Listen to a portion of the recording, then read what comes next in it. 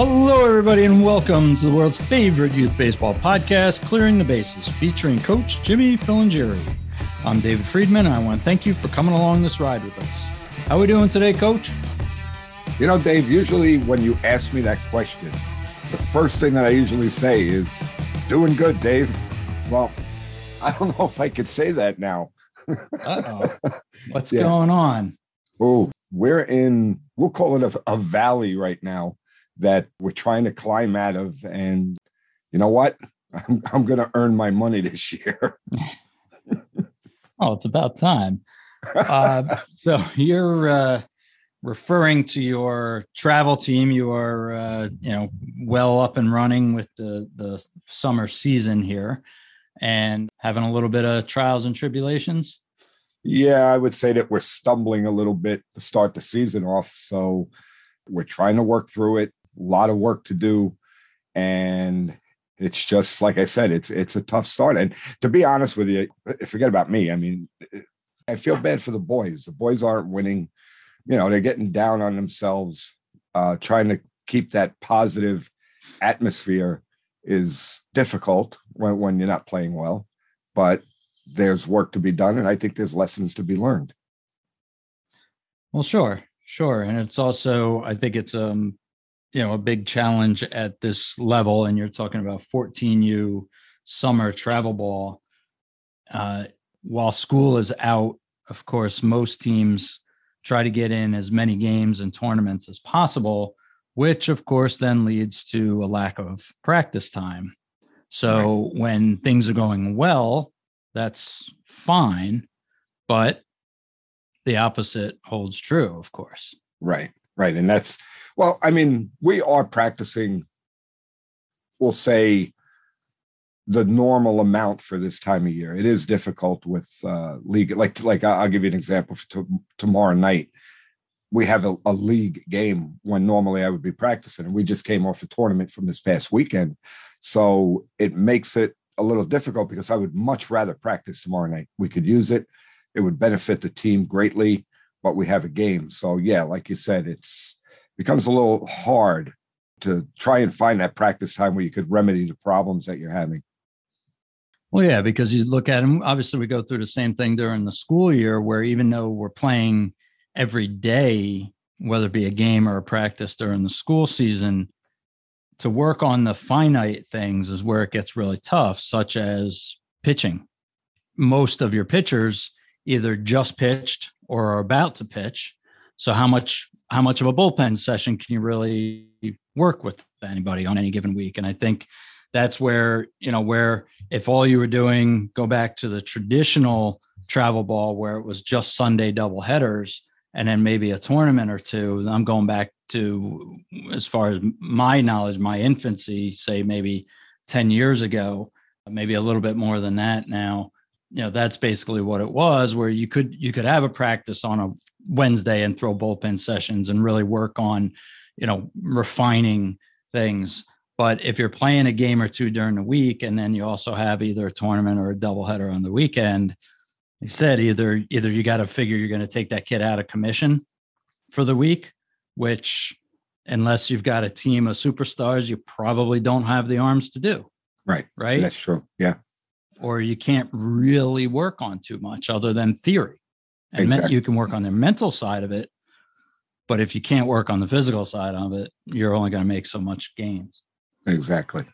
Yeah. So we'll keep our nose to the grindstone and we'll just keep doing what we have to do. And let me put it this way. We're coming off a win.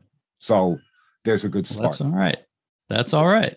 Yeah. Hopefully it's something you can build off of going forward. Right. I like the way they held on.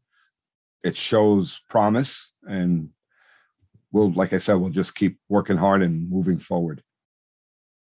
That's what we can do. That's all we can do. As a friend of the show, Steve Springer, talks about, yesterday's gone, right? All we can do is focus on what's happening in front of us. Right. Tomorrow's opening day again. That's it. Hope springs eternal. So that's great.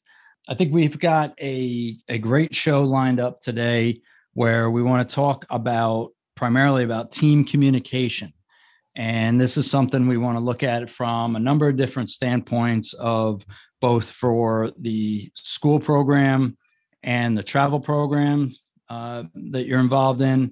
And then we talk about team communication. That's whether it be with the players, the parents, both. We want to talk a little bit about how you should set it up before the season, which to me should be way before the season, not opening day or the night before opening day.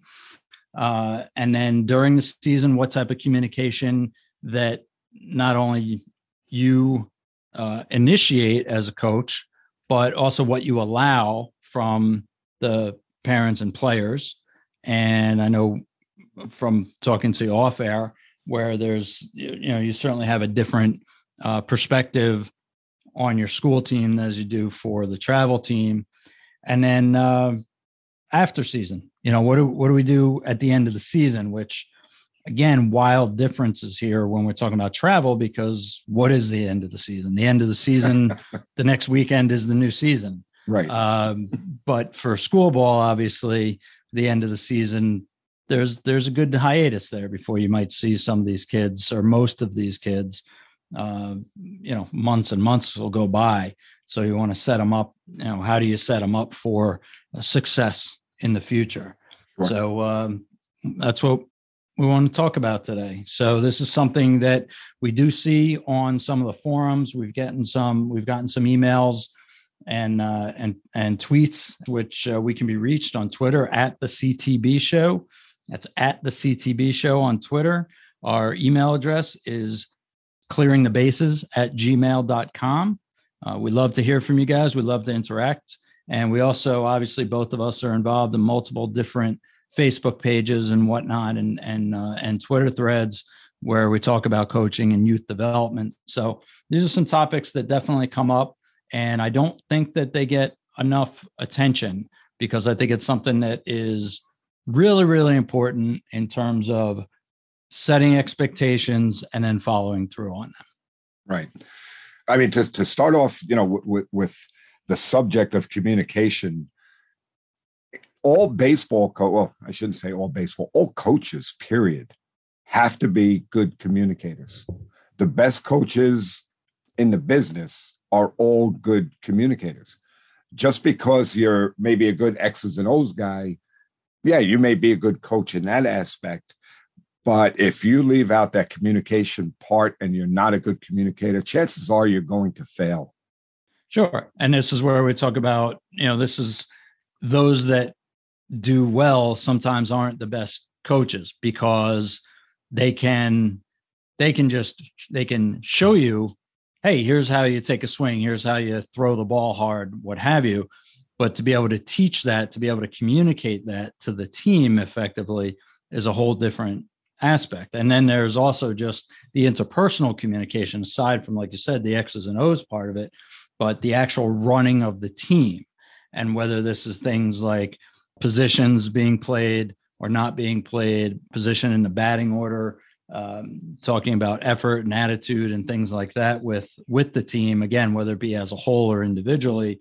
Being an effective communicator, I'd say, has to be at least as important as being a good drill instructor. Absolutely. And the other thing too, as far as the players are concerned, your communication with players varies from player to player. You may handle one player one way and communicate with him in one way, and take another player that you might do it totally different. And again, that's part of being a good coach, is understanding that and reading that and being able to recognize, hey, I could talk to this kid this way, but I could talk to this kid that way. And that's that. I believe that's a very big part of it. Sure. To certainly to some degree, there's got to be a message to the team in general. And then, yes, part of our jobs as coaches is to figure out how to reach each individual kid. And there's also a fine line, I think, that we have to walk there before it starts looking at like, oh, well, coach really likes that kid. Look at how he talks to him. And whereas he only yells at me, or that type of thing. And that may not be reality, but it could certainly be perception. I've been in that position as a coach before, where being accused of a parent of always coming down on their kid.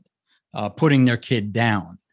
And that's something that it's one of the angriest I ever got with baseball, was having to defend myself, because I said, I've never put a player down. Never. Yeah, I mean, I was going to say that. I was going to say, I've known you for, a long time, and I don't believe that I've ever known you to put a player down. I'm sorry. Go ahead. No, that's fine. It's a situation. It was a situation of, somebody who didn't pay attention, somebody who didn't put a lot of effort out. So was I hard on that kid? Yes, but that's not putting him down. Right. Calling somebody out for something they do or don't do is not putting a player down.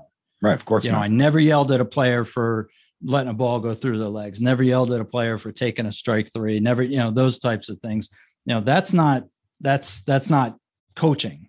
Right. That's trying to manage players, and you can't manage players. It's something, an old boss of mine, one of my first bosses that I ever had as a kid, taught me a very, very valuable lesson, in that you manage things, but you lead people.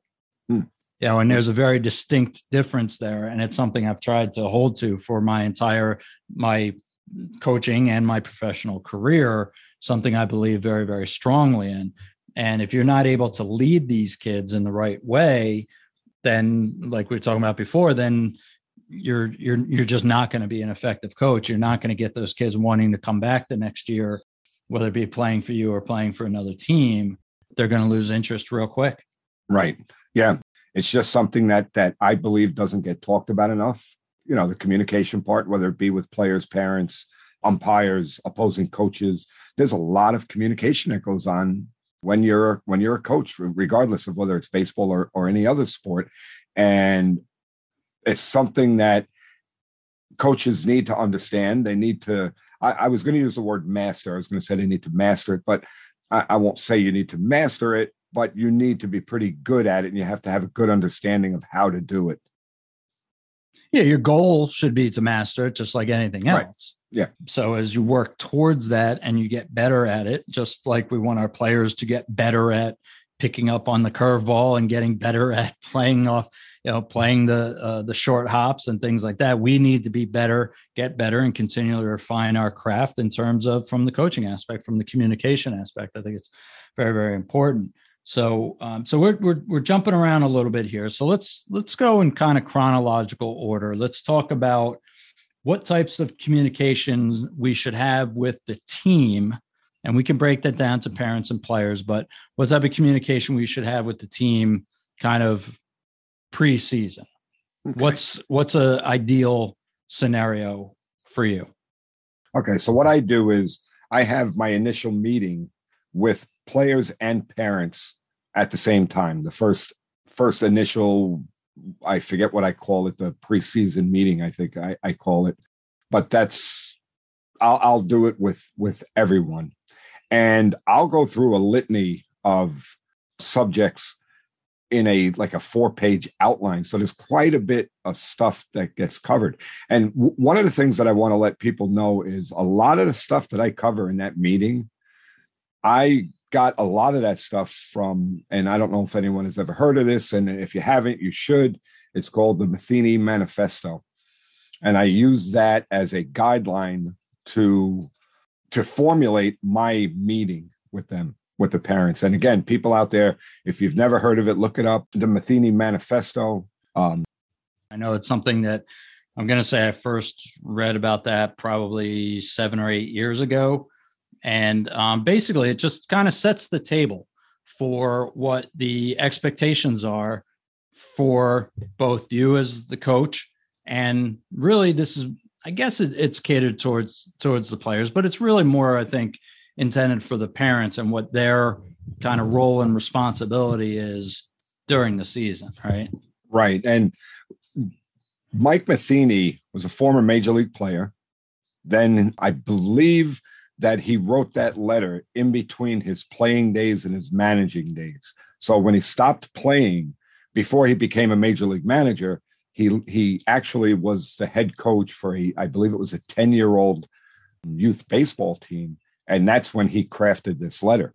And again, it's it's a very, very good guideline for coaches to use to understand really what the goals are, what we're trying to do with these young kids.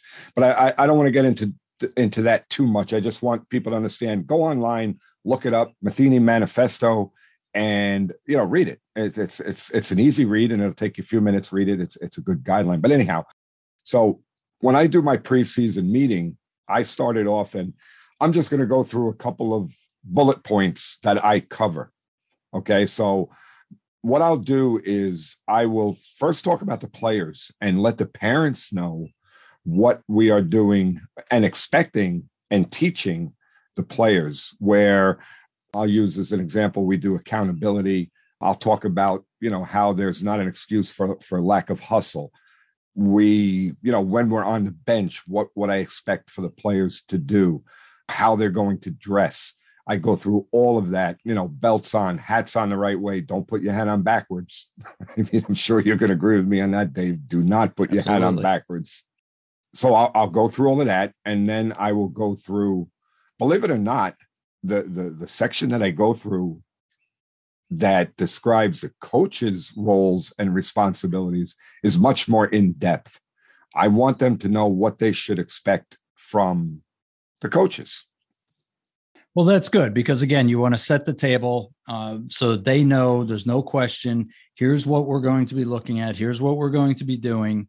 And then, quite frankly, it's also their opportunity to, I hate to put this in a negative connotation, but kind of call you out if you're not doing the things that you say that you're going to do. And I, as a coach, as a manager, whatever, again, personal, professional life, I have no problem with that whatsoever, as long as it's a fair criticism. So in other words, if you set up that you're going to have, 2 practices a week every week, and you wind up canceling practice all the time, you should expect to be called out on something like that. And conversely, I'm sure you don't have in there anything about, I will be working one-on-one with each and every individual player to, at every practice to make sure that they can excel as a pitcher, or, whatever the case may be.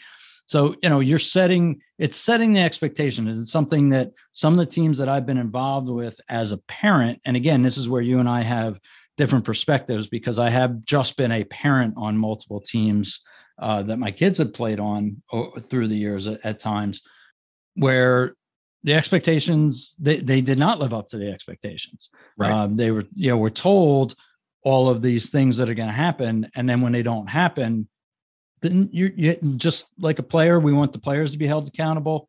We as coaches have to be held accountable for that.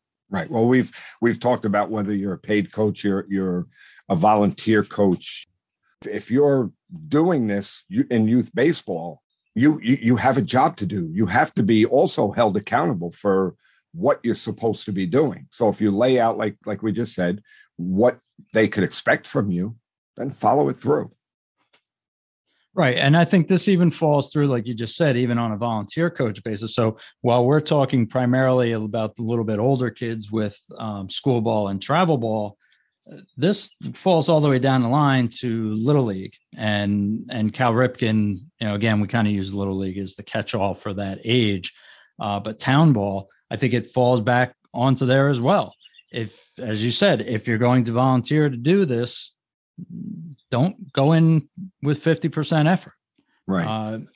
Go in and do the things. Here's what we're going to set up to do. Here's what our goal is to accomplish by the end of the year. And, make sure you're working towards that at all times. Yeah. And, I'm just looking at my outline, and it's funny because I never realized it until now that under coach's role and responsibility, my number one bullet point is communication. That's the first thing that I lead with. And it says basically, and coaches, this is part of the communication. So listen to this closely. Convey our ideas and instructions to our players. Communicating does not just mean that we will only talk. We will also listen. And that's key. Sure. Because otherwise it's not communication, it's dictation. Correct. And those are 2 entirely different things. Correct. So, this is something that I believe all coaches should do, set the tone. A big part of this meeting is explaining to parents what is expected from them in terms of their behavior. We all talk about, in the baseball world now, we talk about culture, and I'm not exactly sure that everybody understands what it means. And I know that I always believe that the culture is set by me and is enforced by me. The culture is something that I believe our team should be doing and the way we should be acting.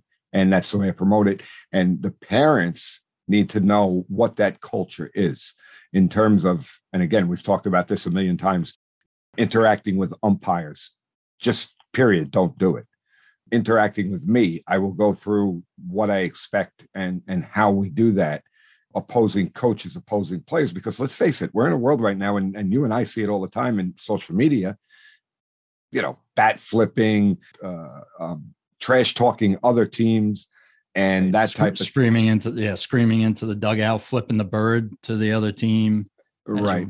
Going around the bases, all that nonsense. Right. You pull a stunt like that on my team, and I can guarantee you that there's going to be repercussions for that. So I make those type of things clear, how we will act. Basically, and again, this goes back to the Matheny Manifesto. I want parents to be a silent source of encouragement for the players, and basically clap.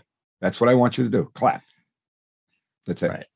All positive. You cheer us on. You should have, as you said, no interaction with the umpires, no interaction with the other team other than still as support. If a player gets hurt or something like that, then no issue with showing solidarity and support for the other team. But it's all positive for our team. Let the other team do what they do. Exactly. Again, I know I've said this many times, but simple, very simple thing.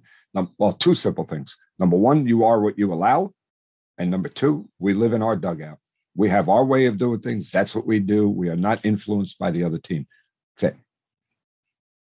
Yep. So, all right. So this is all in the preseason.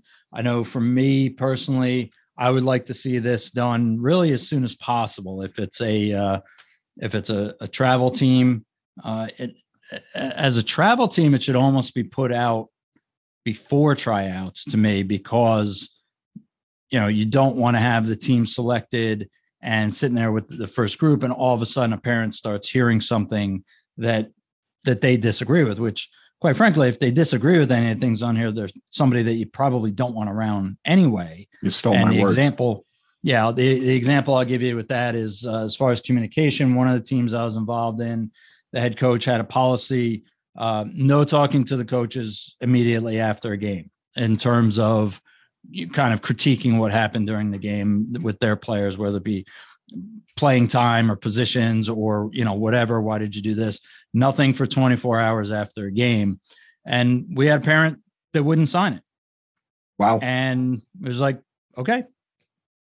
I'd rather find out on day one than, on day 20 or whatever, that this is clearly going to be a problem, because what rational person has an issue with that? Right. Yeah. That's something that I won't understand. I mean, if, to your point, if that person wouldn't sign it, hey, thank you very much. We appreciate you coming to the tryout. I don't think this is the place for you. Maybe you should try another team. Done. Yeah. So it's something that, definitely needs to be done kind of, like I said, almost at tryouts, if not immediately after, before kind of the first check is cut. Right. That's what I believe, because again, you want to set the table, make sure no surprises with anything. From a school ball perspective, different thing, should still be done right after tryouts. No reason to do it ahead of time, really, because it's not like they can go play for another team, although they could certainly decide that they don't want to play under these rules. So I would hate to cut a kid and keep another kid that then that kid or that kid's parents decide that this isn't for them, which again kind of seems ridiculous knowing the things that are on there. It's not like we're saying you're going to run 100 miles a week or anything like that in this outline. But so again, I just think overall, the earlier you can get this out to the team, the better. Do you have the players or the parents like sign anything like acknowledging that they've seen it, or you just go over it? Because I've seen it both ways. You're talking about with my high school team. Either way, well, high school travel. The travel team, I know for sure that yes, they have to sign a code of conduct. There's agreements that have to be made. Then with my high school, believe it or not, I'm not sure. I think there is, but everything there goes through the athletic department. So I would bet money that there's something that has to be signed that says I agree to the code of conduct and all of that. Okay. Yeah, I know with the team that I was coaching this year, as much as we had conversations with the kids, we did not have a team conversation. When my child was playing in high school, that coach, the varsity coach, did have a parent meeting where he went over certain things. I didn't care for a lot of, I don't know if I should say a lot. I didn't care for some of his attitude in regards to the rules that he was setting up. I'm curious why. So this is where I think you and I are going to diverge on certain things. So, and we can get into this now. That's fine. So this is, and again, I have a different perspective of not being a coach, just being a dad in the stands. So one of the rules was that coach will not speak to the parents in regards to what happens on the field. Not going to talk about playing time, not going to talk about positions with the parents. I understand to a degree, and having also been on the other side of that proverbial fence as the coach, but from the parent perspective, and we say, we want our kids, they need to start speaking up for themselves. They need to be adults and speak up for themselves. And I agree with that. I am very much a belief of making your kids self-sufficient to some degree at that age. But if they're not able to get the answer, a satisfactory answer in terms of the whys, then what's the alternative? Is just some resentment building up on behalf of the player and the parent? I think to just draw a line in the sand and say, period, I am not going to have this conversation, I think it's a mistake. And I think it sets a very poor tone. And I feel like, and no offense to you directly on this, obviously, but I feel like it's a major ego move. And I think it's a puffing my chest out. I'm the boss. Too bad. So sad. Don't like it. Don't show up. Okay. And I think it's a rough attitude to have anytime we're talking. We're still talking about kids, young adults, but we're still talking about kids here. Okay. So yeah. And you've said this before, that this is an area where you and I disagree, because I look at it this way with my high school team. First of all, what purpose does that conversation serve? In other words, what I mean by that is a parent comes to you and whatever the issue is, playing time, playing position, whatever it may be related to on-field activities. Are you really going to let a parent influence you, what you're doing? Oh, it's not about letting a parent influence you. Okay. It's more about giving them the information that they might need to make sure. So give me an example. To put their child in a better position to succeed. Okay. So in other words, if a parent comes up and says, and so this happened to us this year, where a parent, it was an email, which is fine in this day and age. I mean, whatever, right. Conversation, email, who cares? Doesn't understand why their player is not getting the opportunity that other players on the team are getting. And it was obviously more involved than that. I don't have a problem answering that because I know what the answer is. Because we have a justification for that. And it's, your player has gotten every opportunity that every other player has gotten in practice and has not shown the desire or the ability to move up to the next level to claim a starting spot. And that's it. That's not going to make me go and start their player the next game or anything like that. But I think that I think they have the right. I think they have the right to hear the truth, whether they like it or not. And keep in mind, that's what a lot of this is going to boil down to. They're not going to like the answers that they get most of the time. Yeah. I mean, why is the player not playing? It's never going to be, I don't like the kid. Right. Of course not. It's always going to be because either statistics or attitude or effort, or generally some combination of all three, because they tend to field off of one another. Right. So why can't you have that conversation with the player? Why does the parent need to be involved? Now, I'm just going to preface that by saying on the travel side, I understand there's money involved. They're paying. So you owe them an explanation of what's going on. You also owe them, my opinion, is if they're on that team, that you owe them a certain amount of playing time. And the way and in that preseason meeting, it's spelled out to parents. I do it by plate appearances. I guarantee them X amount of plate appearances, which translates to their playing time. So let's put that travel aside for a second, because there I get it. I understand the explanation. On the high school side, I don't have a problem telling the player that, and I will tell him what he needs to work on. And whatever it is, whatever the issue may be, I don't have a problem talking to the player about it. I just don't think that talking to the parent will solve anything, because to your point, are they going to like the answer you give them? No. No matter what you say, they're not. They're going to disagree with you. And maybe it is a little egotistical, but I have to say that I think I know what I'm looking at a lot more than, a player's parent. Absolutely. And that's a bigger part of the point is, keep in mind with school ball, especially, the parent has only their child's story. And I don't mean to say story in terms of it's made up. They only have the child's recanting of what's been going on in terms of practice. Parents are never seeing practice, right? 99.99% of the time, they're not seeing anything in practice. Maybe the last 2 minutes, if your kids are younger and the parents are coming to pick up the kids. But for overwhelming majority, they're not able to see what's going on there. So they're relying on their player, on their child, to tell the story of, well, what's been going on there? Okay, you're not getting opportunity in games. That's my first question is, well, what's going on during practice? Are you goofing off during practice? Are you doing things that you need to do? How have you been performing in practice? What is your coach telling you in practice that you need to work on?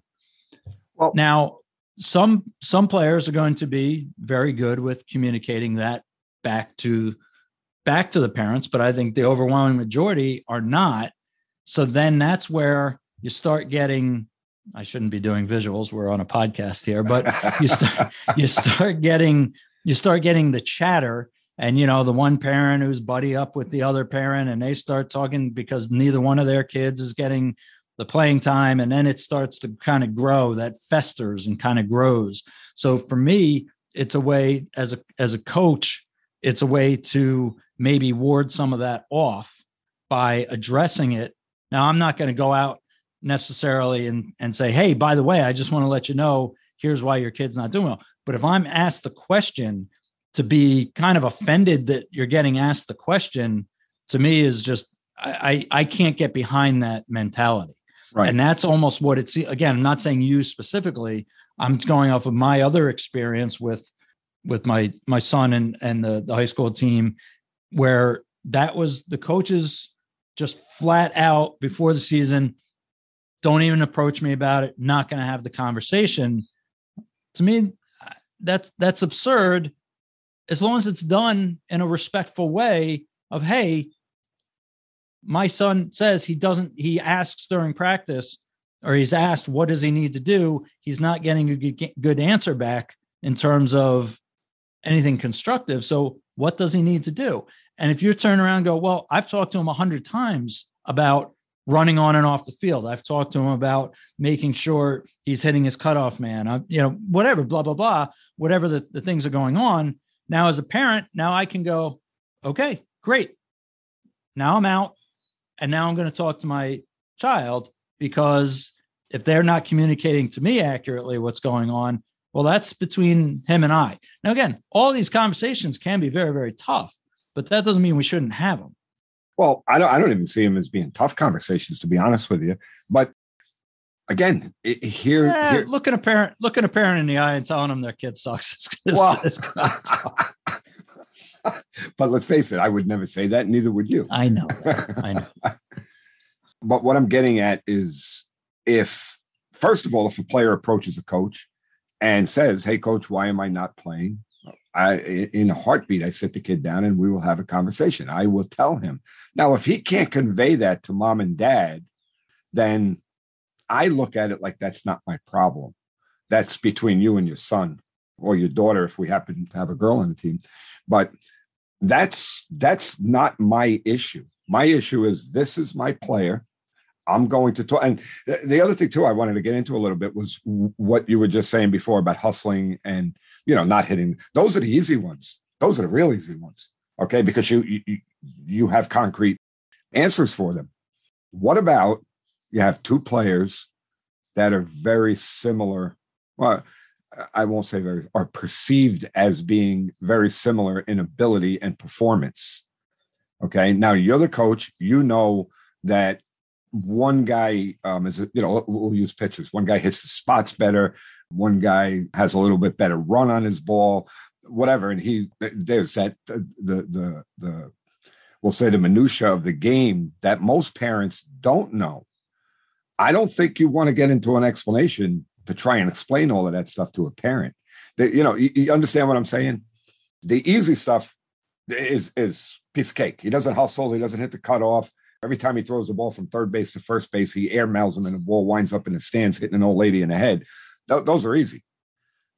But what about when it's similar and the parent won't understand what you're telling them? Do you want to have that conversation? I don't. No, but you should be able to. I should. Because you are making the decision. Okay. And maybe I break this down. I don't know. Maybe I'm a little too bleeding heart or something on this, and because I have been on the other side of the fence. But again, to me, there shouldn't be an issue. And keep in mind, I'm not talking about a daily conversation, a daily update. No, I know. I'm talking about you're 8 or 12 games in, and here's what I'm seeing as a parent. What are you seeing as a coach? If you can't communicate those kinds of things, then that's something that you need to work on as a coach. Again, I'm not saying you specifically. Right. I think you have the experience to do it, but you are saying that you don't feel like you should have to. I have a little bit of an issue with that, because where you say, well, with travel team, you're paying. So because the parent's paying, well, in this case, okay, they're not paying directly, but they also don't have an alternative. They don't have another place that they can go. So we need to make this work. And what's the best way to make this work? To have an adversarial relationship with the parents? Probably not. You see, I don't see it as adversarial or not. I just think that it's, like I said, when you get into the finer reasons why you're playing one player over another, most parents will not understand it. They won't see it. They're going to disagree with you. And I think that you're almost putting yourself in a position to be adversarial. Whereas if you just leave it alone, then it again, like you said, it's my decision. And the parent should understand that it's my decision, right, wrong, or indifferent.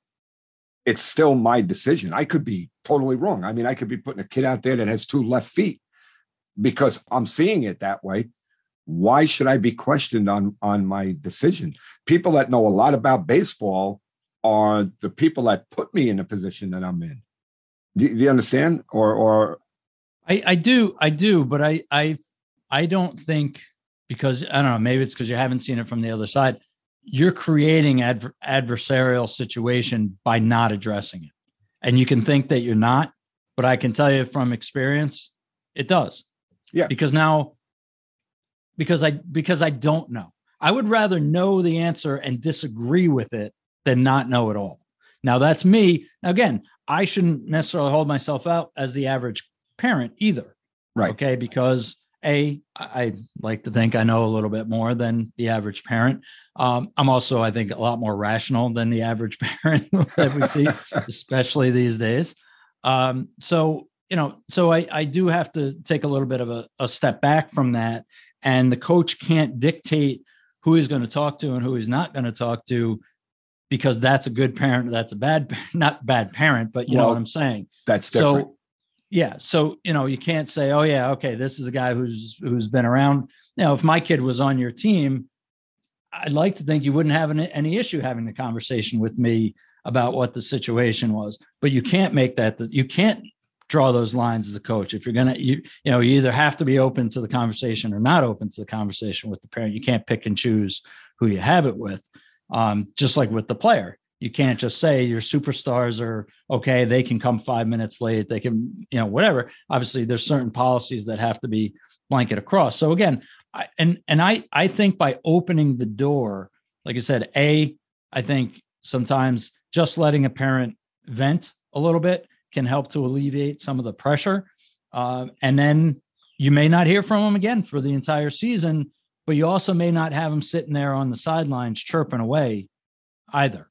So, and now that's something maybe you don't care about as a high school coach. And I'm not saying that like you're a heartless guy. I know that you're not, but you are putting up that wall of just, I'm not going to have that conversation. And I'm not telling you need to change either. I'm not saying my philosophy on it is the right way to do it. I'm saying from a parent perspective, I would rather feel like there was some mutual respect back and forth where you had enough respect for me as the kid's parent to say, okay, hey, I've talked to little Johnny about this 3 times. Obviously it's not getting through. So here you go. Here's what he needs to do. Okay. Now, if the parent keeps coming back at you after that, that's a different case. You have the right to shut that conversation down. Absolutely.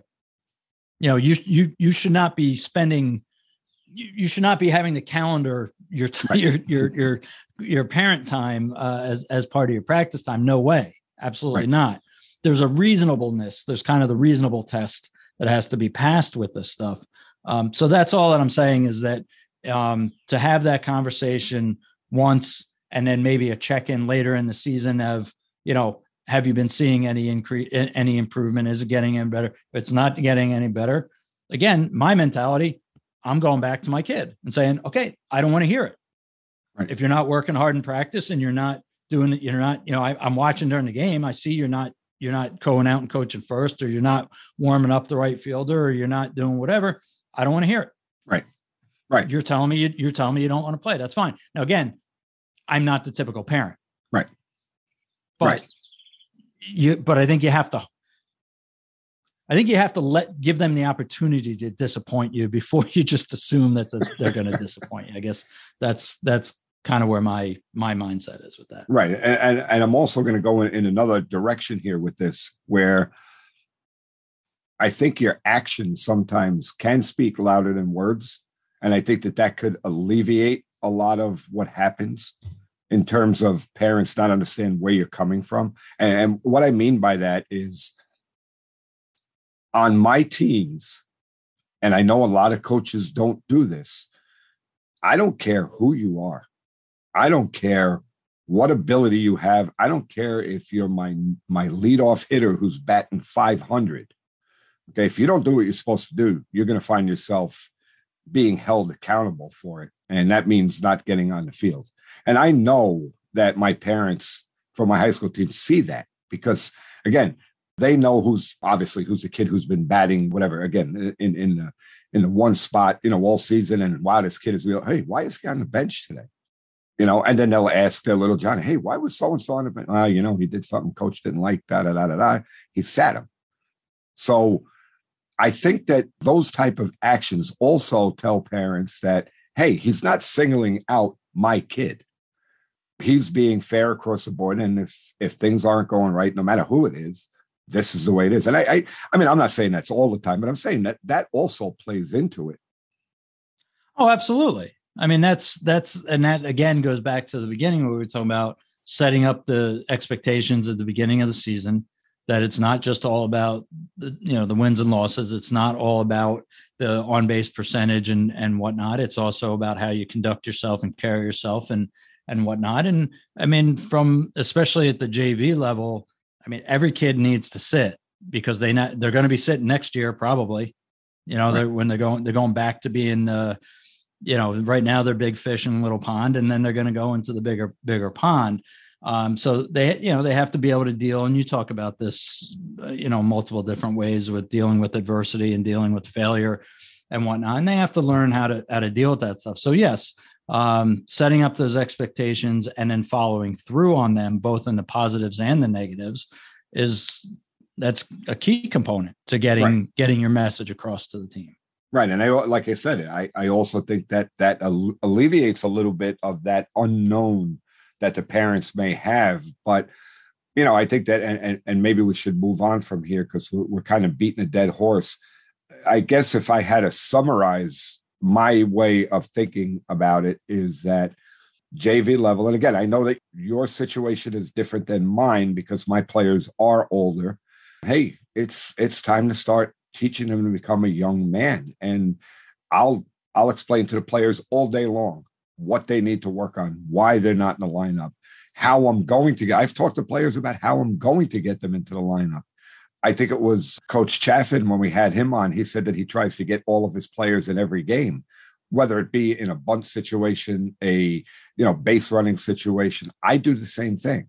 I try, but there are certain instances, and I'll just use as an example, when maybe you have a catcher who's slow, can't bunt, and is bad defensively as a catcher, it's going to be hard to get him into a game.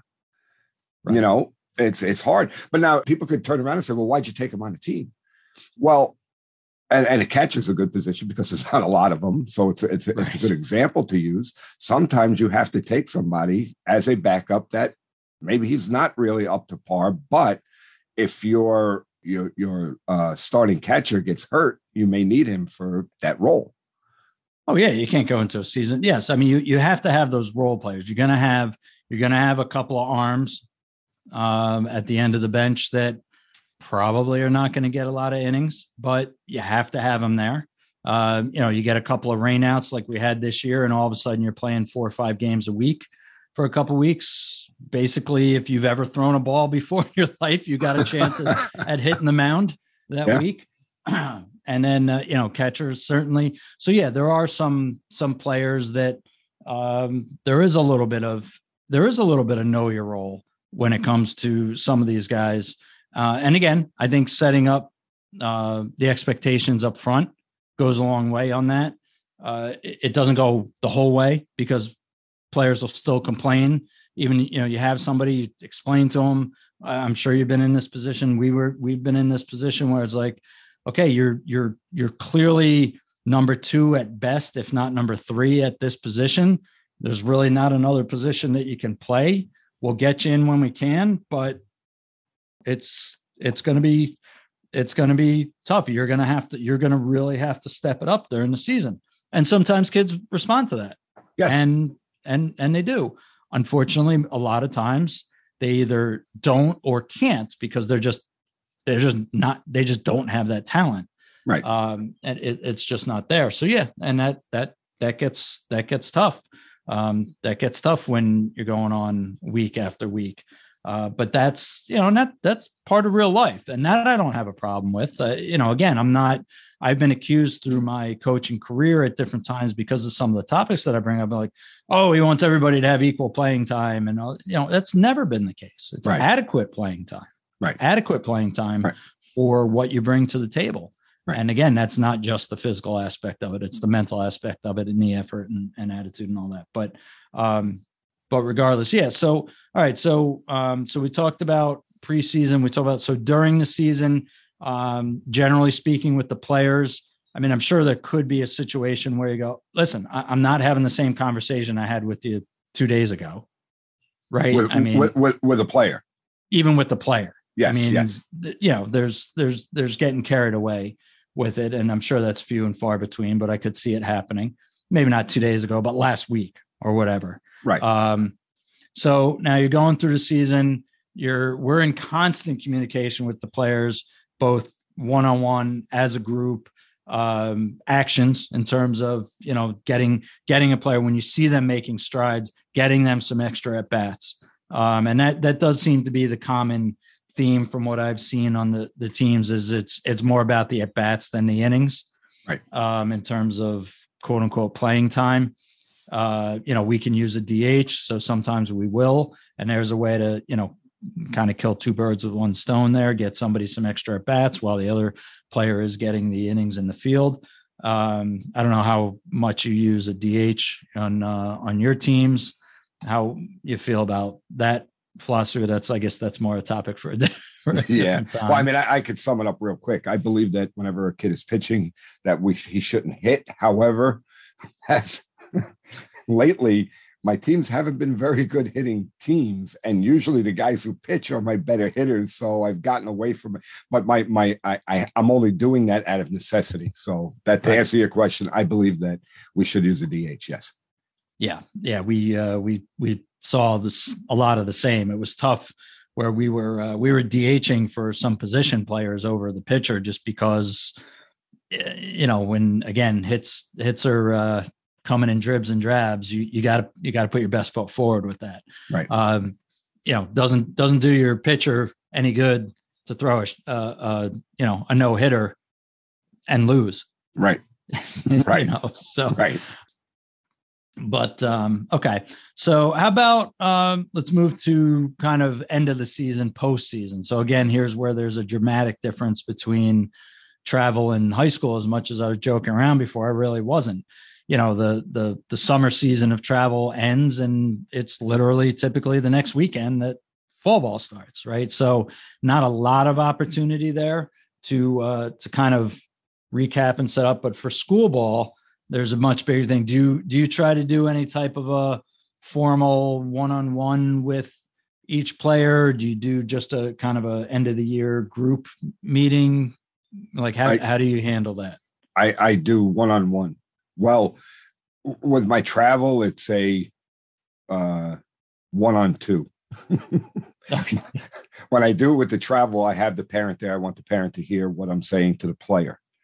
Reason being that in that situation, there's money involved, there's lessons, there's training that is being paid for. I want the parents to hear what I believe the player needs to work on and what's going on.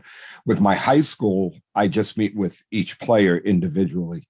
And, it's really not anything too formal. It's 5-10 minutes of I shouldn't even say mostly, it's 100% positive.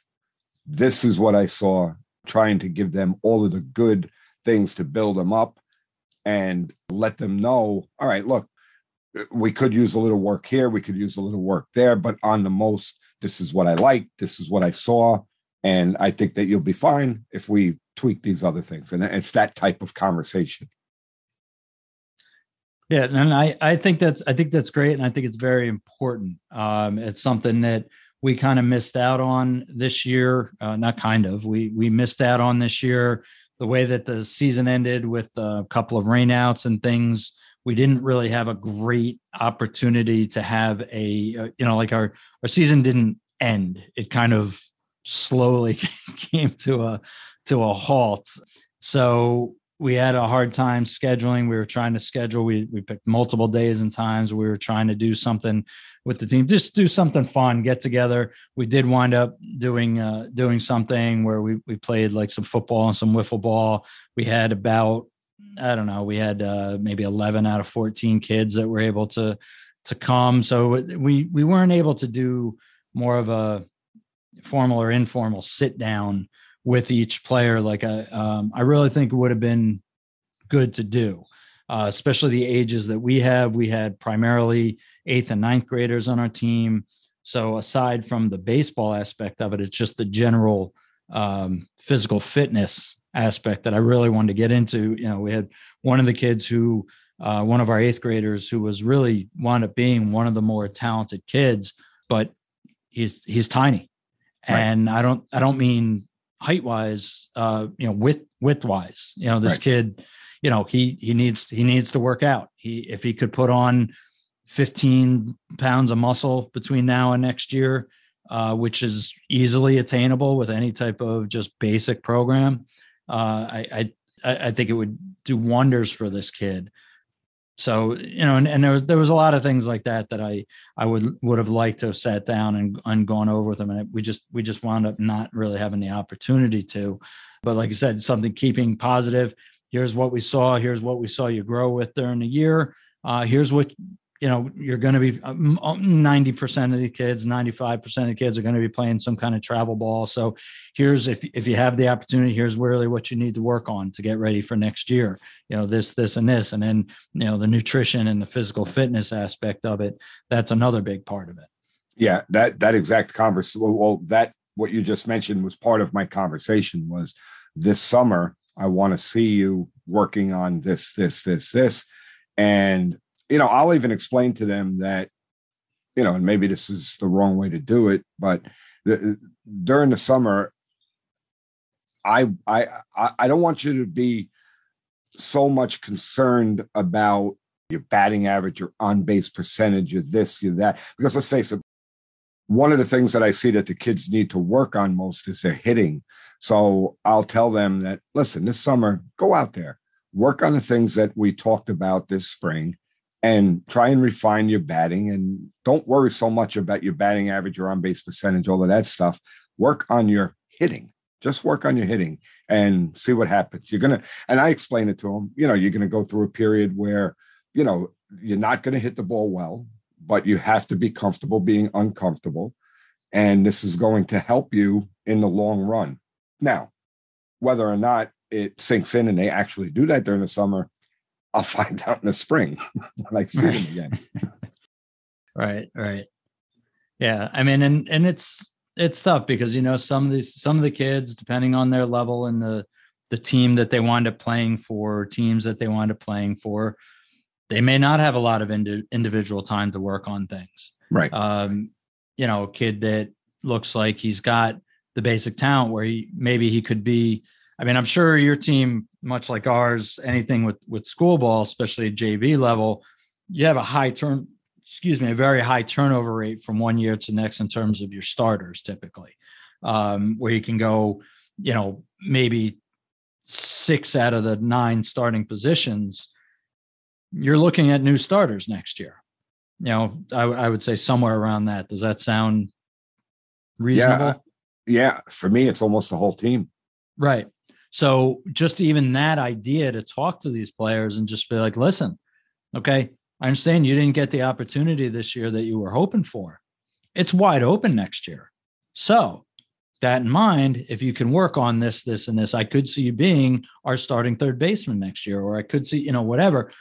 But then when they get back to their travel team, maybe they don't even have the opportunity to do that there either, right. Where, some of the teams they have their rule of it's not little league. There's no mandatory playing time. You get what you get, and too bad. Mm. And they go from a good opportunity to no opportunity. It's tough the way some of these programs are run. You've seen it. You hear the stories. So I guess long-winded point there is they still have to be able to do the things on their own, like you talked about hitting. And I'll say that I'll tell the kids, you don't need somebody throwing you batting practice. You don't even need a tee. Just work on your stance and your swing. Yeah. If you can set up a mirror and get in there and work on short to the ball, short step, hands to the ball, pop the hips. You can do that 100 times. You don't need anybody throwing you soft toss or anything like that to work on those things. Those things you can do on your own. Because again, most of these travel teams, they're not going to spend individual time with the players. Right. They're just not. Right. But I want to go back to something that you were just talking about. I don't know. I think maybe you misunderstood what I said, or maybe I didn't say it right. But I don't get the players back. So in other words, when I have that end of the year talk and that end of the year communication with my players, that conversation is to hopefully get through to them so that they make varsity next year. because I can't say to a player, do this and you may get this spot back on they're not going to be there. You know what I'm saying? The whole team turns over like that? This year I'll have 4 kids returning. That's it out of 20. Oh, okay. Because again, totally different scenarios. Right. It's different. I'm just trying to prepare. My whole existence as a JV coach is to try and prepare them for varsity. I don't get a lot of freshmen. My first year, I had 1 freshman. Then there was, because of the COVID, things got screwed up. But again, this year, I only had 4 freshmen. So I have 4 kids coming back. That's it.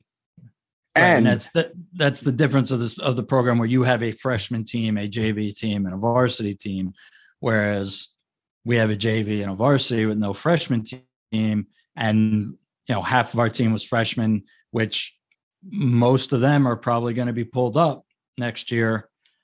But we did have half our team was actually junior high players. So there's a couple of them that'll be pulled up, and then we'll have the rest of them back. So again, different perspective on that. Right. And the other thing too to understand is that when I do pull, I think we had this conversation that when I pull a freshman up, when I take him, after tryouts, chances are they're going to be in my starting lineup or they're not coming.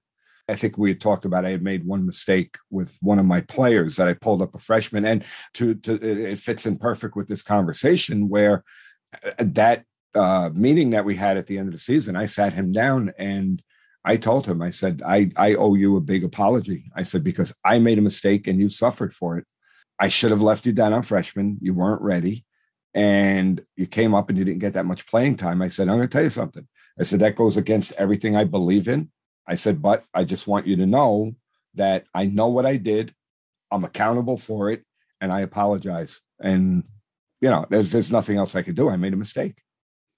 But and that's going to happen as long as it's not the regular, like you said, it's a mistake. It's an isolated incident. As long as it's not a regular occurrence, then no, you can't kill yourself for that. There's players that show well in the gym and just don't show well on the field. It happens. Right.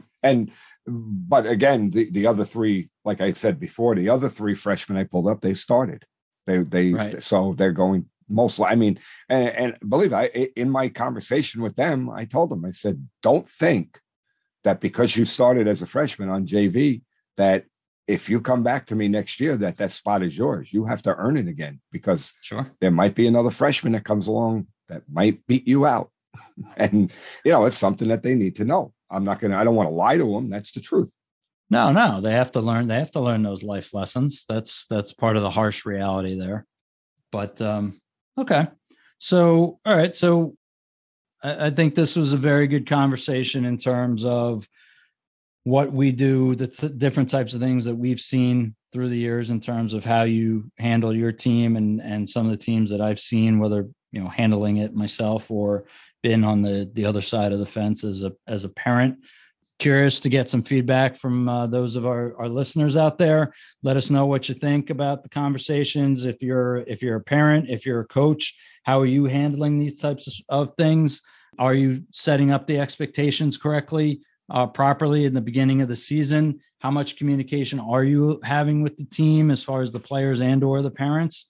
Regardless of what level that you're at, let us know. You can reach out to us on Twitter at the CTB Show.